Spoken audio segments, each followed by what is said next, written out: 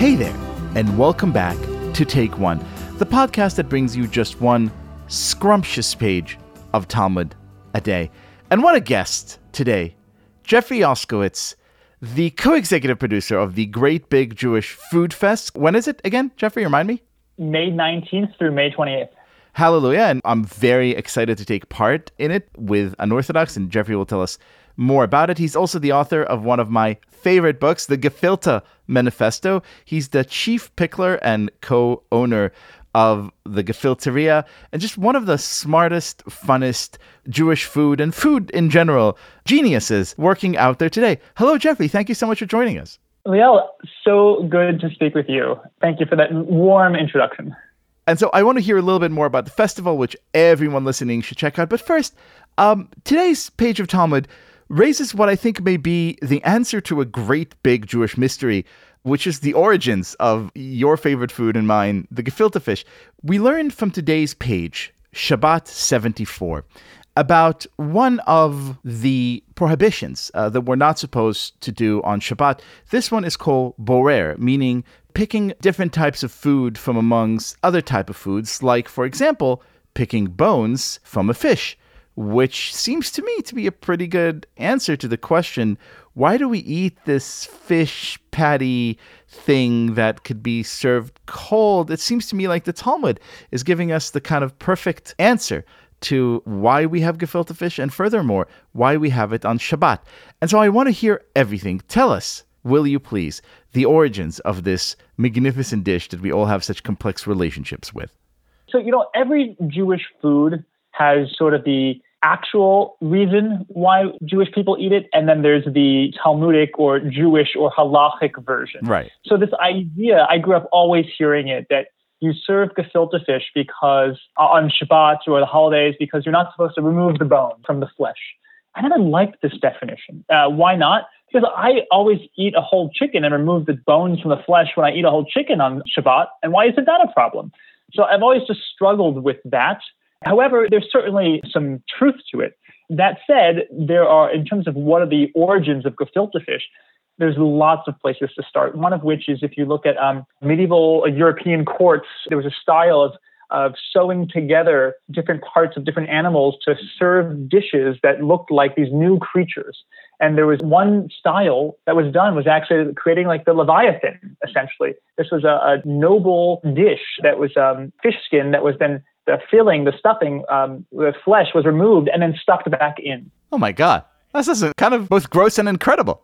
Well, that's what gefilte fish means in Yiddish and in German. Gefilte means stuffed. Right. So traditionally what gefilte fish is a stuffed fish.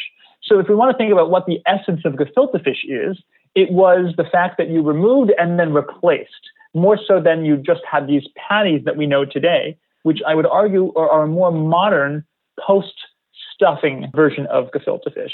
And so perhaps the question is, and what I think is interesting, is this isn't maybe why gefilte fish was developed, but maybe why gefilte fish caught on for the Sabbath, right? Why it became very popular in the Jewish community was because it actually met with this requirement not to remove the bones from flesh.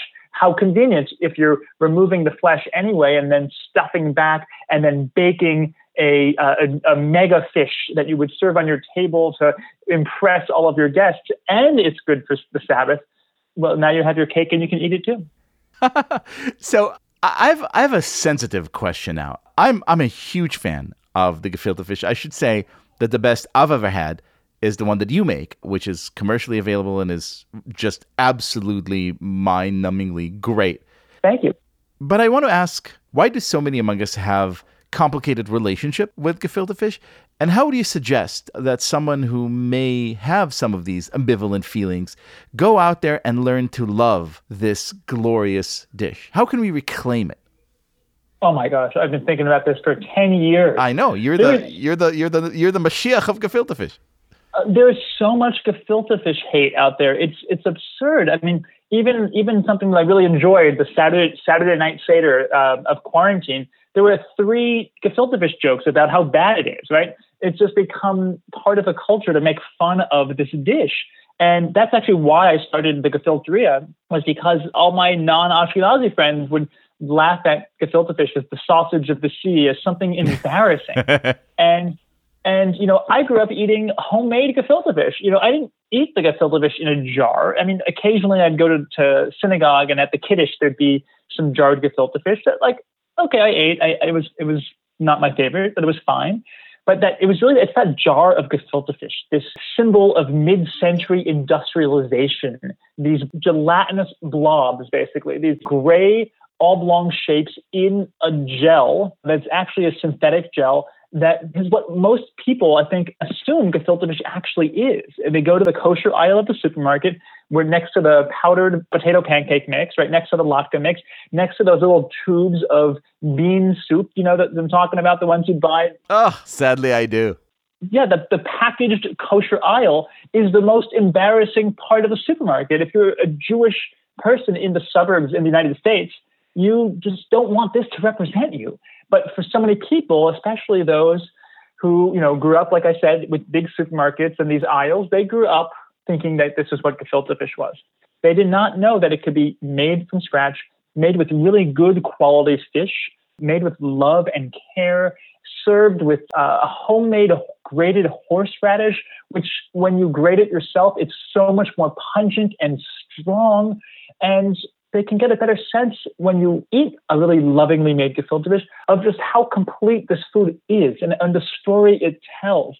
The fact that you eat gefilte fish with horseradish, it's just like sushi and wasabi. It's no different. You eat the horseradish with the gefilte fish because the horseradish is antimicrobial, just like the role that wasabi plays with sushi. It was an insurance policy in a pre-refrigeration day. What's not more inspiring than that?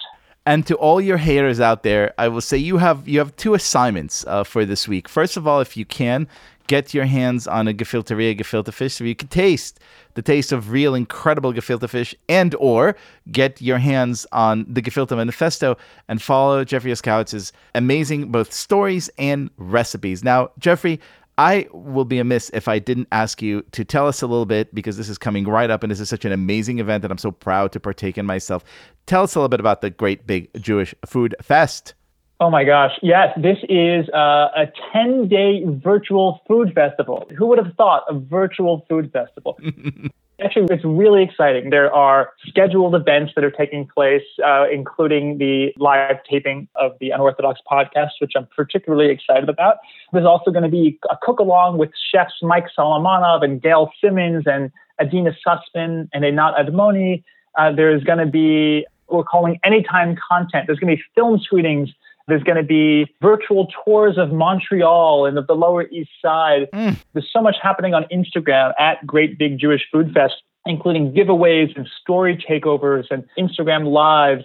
And there are also what I'm really most excited about, and because it's so hard to gather and convene and host people for Shabbat at this time during the pandemic, there are community events. You can host a Shabbat dinner. You can go to happy hours that are themed with people who might share interests with you. I'm particularly excited about sort of my friends who work in the deli industry. There's a deli industry professional happy hour. Like, how crazy is that? Oh my God. And then I never want to leave. Oh my gosh. And then there's the Shabbat dinner. So it's just going to be 10 days of so much to celebrate, even at a time when celebrating is hard. And it's all raising money for funds and charities supporting COVID-19 relief efforts, supporting organizations that are feeding the hungry. At this point, talking to you, already raised $20,000. We're planning on raising a lot more during many of the events, including some events that will have matching grants for the duration of the event.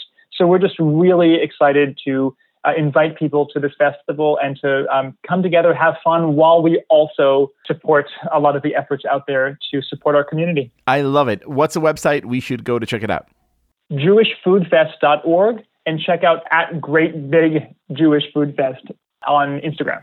Jeffrey Oskowicz, you are an inspiration. Thank you so much for defending the humble gefilte fish. Thank you so much for organizing this great festival and for all you do. Yeah, thank you so much. What a pleasure to be here with you.